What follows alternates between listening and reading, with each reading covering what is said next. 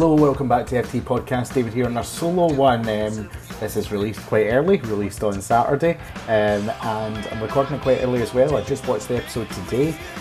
Basically, myself and a lot of the team are on a stag do in Lisbon this weekend. So we're not going to be in a fit state to record on Sunday as we usually would, but getting it out to you, this review, and I'm thinking the stag do, I'll be wanting some hungover scan when I get home, and as always I might go to Akome for that. FT Podcast sponsored by Akome. Like I said, love them. They are the best place in Renfrewshire if you're wanting some Japanese food. Go get their ramen, their poke bowls. Torres was on with me for the last review. He says that he loves their chicken katsu curry. So as always, go and check out our friends at Akome and Paisley. But this episode opens and it's a bit of a sparring session for the Mandalorians. Obviously last week we saw Din Djarin and Bo-Katan rejoin the sect, to which Mando returns. And I love the fights we get here. I love the action we get. So many Mandalorians. They have sort of spears on the go. And Din's like, right, go, it's time for you to join the fray. And he was like, here, on you go. And he's going to be sparring with what we later learn in the episode is Paz Vizsla's son named Ragnar. And they've decided to play a game of darts. It's basically like space Nerf guns. And Grogu sort of going easy, not sure what to do for the first two hits. And then Din's like, right, on you go, like, use the Force, you know what I mean? I know what you can do, don't be afraid of doing it. And Grogu does use the Force, goes complete Yoda in Attack of the Clones, jumps over a couple of times and shoots Ragnar 3 times in the chest with the training darts. So a successful first session there.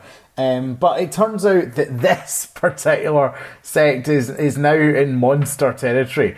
We saw them being attacked by the giant crocodile, snapping turtle thing, and we see this sort of pterodactyl come here. Sort of bird dinosaur pterodactyl looking monster, and it once again attacks them. I don't know why they've stayed there after the last catastrophe, but it attacks them and it takes Paz Vizsla's son Ragnar captive. Immediately the Mandalorians try to fly after it. Din's one of them, Paz Vizsla is one of them, but their jetpacks don't have enough fuel for them to follow it the full way. We see that Bo-Katan is followed in her ship, and there is a beautiful shot. Carl Weathers directing this episode, as we noted last time out. A beautiful shot of the sun on this planet setting as we see the silhouette of this sort of dinosaur bird-like creature and Bo-Katan's ship silhouetted against it. It's a marvellous shot, really, really good, and this was a great looking episode from Carl Weathers here directing it. It was brilliant. But Bo comes back, basically tells them, look, here's where the lair is, this is what we need to do, like, I think we need to get to the bottom of the tower that it's on and we'll climb it up. And Bo's coming in with a plan. She's experienced, she's led war parties before, she can lead a rescue party comfortably, and yeah, the Armourer says, yeah, on you guys, go and do it. Grogu is told by the Armourer it's too young to go with them. But we get a lovely moment after this where the Armourer sort of takes Grogu in, sort of try to form a bond with themselves. And this is where we get the forging beginning. So the Armourer starts to forge Grogu's new armour for him. And the sounds take Grogu back to Order 66. Now, we've seen Grogu's experience of Order 66 in flashes before this, but this is the first sort of extended look that we are getting at Grogu in Order 66. So we see a lot of dead Jedi, a lot of live action clone troopers. It's always great to see. We get beautiful shots of the Jedi Temple. It's great stuff to go back to that time period. Like me and Torres were talking about us being sort of children of the prequel era. So we always get a bit of nostalgia, appreciate it when we get to go back to that time. And then we do get a lovely, lovely, lovely little bit of casting here. And it made me very happy because Ahmed Best comes in as a Jedi Master Ahmed Best might be known to a lot of people and a lot of Star Wars fans as Jar Jar Binks, who was a very divisive figure in Star Wars. I think that a lot of that hate was misguidedly sent the way of Ahmed Best. He now gets his chance to sort of shine, full Jedi regalia, picks up 2 lightsabers for the first fight scene, and he's tearing down clone troopers left, right and centre. It's absolutely brilliant what he gets to do here. This is a really, really great action scene, really great lightsaber scene. The lights we're not accustomed to with the Mandalorian, because obviously there's not too many Jedi around. And it seems like his character's name is Kelleran Beck, and I wouldn't be surprised if we see a bit more of him.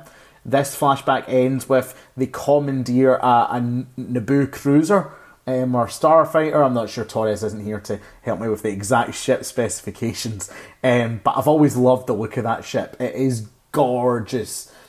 So you get to see them flying away, and that's what brings Grogu back to reality. We see that the armourer has given him another piece of armour to wear. It gets pointed out in this episode why Grogu doesn't wear a helmet yet. It's because he can't yet speak to recite the creed. But I like this sort of familial relationship that's developing between the armourer and Grogu at this early stage. Really, really nice to see. Yeah, good stuff. And I think it's important that we start transitioning Grogu away from comic relief character. And look, he's so cute, and I think a lot of Star Wars fans have appropriated Grogu with, okay, Grogu's here because that's what draws eyes in and that's what sells merch, but you can develop this character to be a capable fighter. I think this is the sort of first step we see of it here. Din's encouragement, we see what he can do with those training darts, taking things a bit more seriously. There is a lot of pain in Grogu's past. He's not just the cute little foundling. He is someone who has major force abilities. He is someone who's getting Mandalorian training. It'll be interesting to see how Grogu's character develops and leaves that sort of cutesy comic relief role behind somewhat. I'm not saying we need to get rid of it completely, but I would like an evolution of Grogu's character going forward. Back to the hunting party, so they get as high as they can and decides, okay, we need a base camp, and we'll do it at morning light. And we say, all right, we need to eat. And the way that no one can see them without their helmet on, and we get the revelation that they get to go away and they need to take their helmets off or no one can see them, and that's how they eat. And we get a lovely moment with Paz Vizsla because Bo-Katan goes to leave and he's like, no, you're the leader of this rescue mission. It's your honour that you get to sit by the fire and take your helmet off. And we'll speak about the running of this season. I said it last season when we reviewed Mandalorian. All roads lead back to Bo-Katan. And this has become as much Katie Sackhoff and Bo-Katan's season as it is Din Djarin's as the Mandalorian. I think this shot by the fire, Bo really thinking about what's happening here, what does she want to do, really thinking about what's going on. So after this, they do get to the rescue. They go to the nest and the revelation comes that it's Paz Vizsla's son, and we see a heat signature, but it turns out it's actually 3 baby pterodactyl bird dinosaur creatures that are in the nest. We see the big one come, regurgitates Ragnar, is disgusting, but then a really great chase sequence occurs, and in the end Bo and Din manage to take the creature down. I think it's Din who deals the sort of decisive blow to the creature. That creature is done.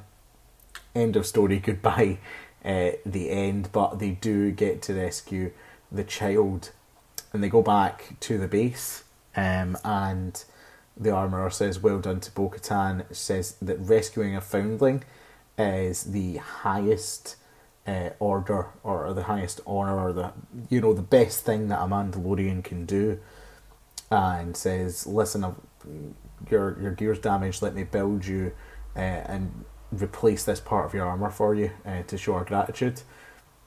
So Bo asks for the new signet not to be the Night Owl, but a signet of the Mythosaur, and we get this interesting conversation here where Bo opens up to the Armourer about seeing the Mythosaur underneath the mines of Mandalore, and the Armourer sort of dodges the question, not sure whether she really believes Bo-Katan or not at this juncture. Sort of saying, oh, you see a lot of things, when she said, no, I saw it for real. And she says, this is the way. And sort of leaves it there. But Bo stares at that signet in the wall, and the connection between Bo and this Mythosaur creature is very, very clear. I have been vocal and disagreed with a lot of my panellists that I do think that Bo-Katan will still turn somewhat and come into conflict with the other Mandalorians. She's sort of reaching out here. Does anyone else know about the Mythosaur? Am I crazy? Am I making it up? I don't know. We'll need to see how all this plays out. But it's interesting. We have another Jedi brought into the mix with a Star Wars alum filleting him. That was a really interesting bit. We got some development of Grogu and his relationship with the rest of this covert. Who's not just Din. We need to develop the relationships with Paz Vizsla and Vizsla's son and the Armourer, if it's going to feel like a sort of collective going forward. I'm not sure how long. I don't think Bo stays with the covert long term anyway, but I'm not sure how long Din Djarin will hang about with the covert as well. It'll be interesting to see how things play out. Anyway, the other thing to get to, Jeff Snyder reporting that Damon Lindelof is leaving the Star Wars project in March. Yet another director that's been announced for a Star Wars film. Patty Jenkins being one of the sort of recent ones. Kevin Feige in a producer role as well. It's a strange thing they're doing with Star Wars movies. I don't know what the plan is. I would say that I am in, just personally as a Star Wars fan, I know business is business and Star Wars movies are a money maker, as we saw from the sequel trilogy. I am quite happy with the TV side of things right now. Don't necessarily need to see a film at this juncture, I think. Having said that, it looks like the Taika project is still very much in the works. So it'll be interesting to see a like Taika Waititi as a filmmaker. Does he miss with Star Wars? That's a question that will be answered, I'm sure. But thank you very much for listening on this little solo podcast here. We will be back, don't you worry about it, with more Mandalorian content with the guys. But until then, it is goodbye from me, and stay safe out there. Death is just a heartbeat.